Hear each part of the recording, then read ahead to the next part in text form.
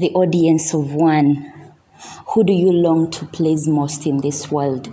Whose approval and appraisal do you look forward to most? The answer to these questions most assuredly determines our actions. In 2 Samuel chapter 6, David went with a procession to bring the ark of the Lord into the city of David. The Bible says that every time those who carried the ark took 6 steps, David would sacrifice to God. David and the people of Israel danced joyfully with shouts of joy as the ark was entering the city of David. But as the ark reached the city of David, David's wife Michal looked down from her window, and as she saw David leaping and dancing joyfully before the Lord, she was filled with contempt for him.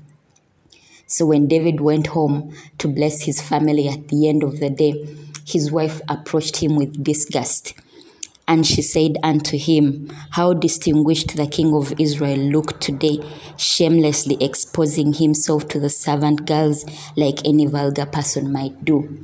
But this is what David responded: "I was dancing before the Lord who chose me. He chose me above your father and all his family.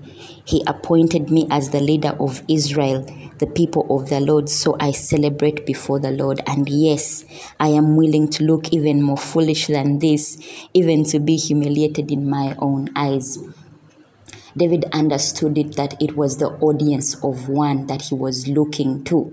It is the approval and appraisal of God that meant everything to him, regardless of how it made him look before his loved ones. Much as we want to please the people in our lives, we want their appraisal and their approval.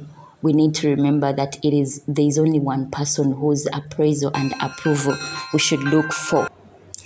It is the one who knitted us in our mother's womb, the one who knew us even before we became family to those people. It is the one who has crafted our stories, the one who plans out and guides our steps. His approval and appraisal is the one we should look toward and look forward to.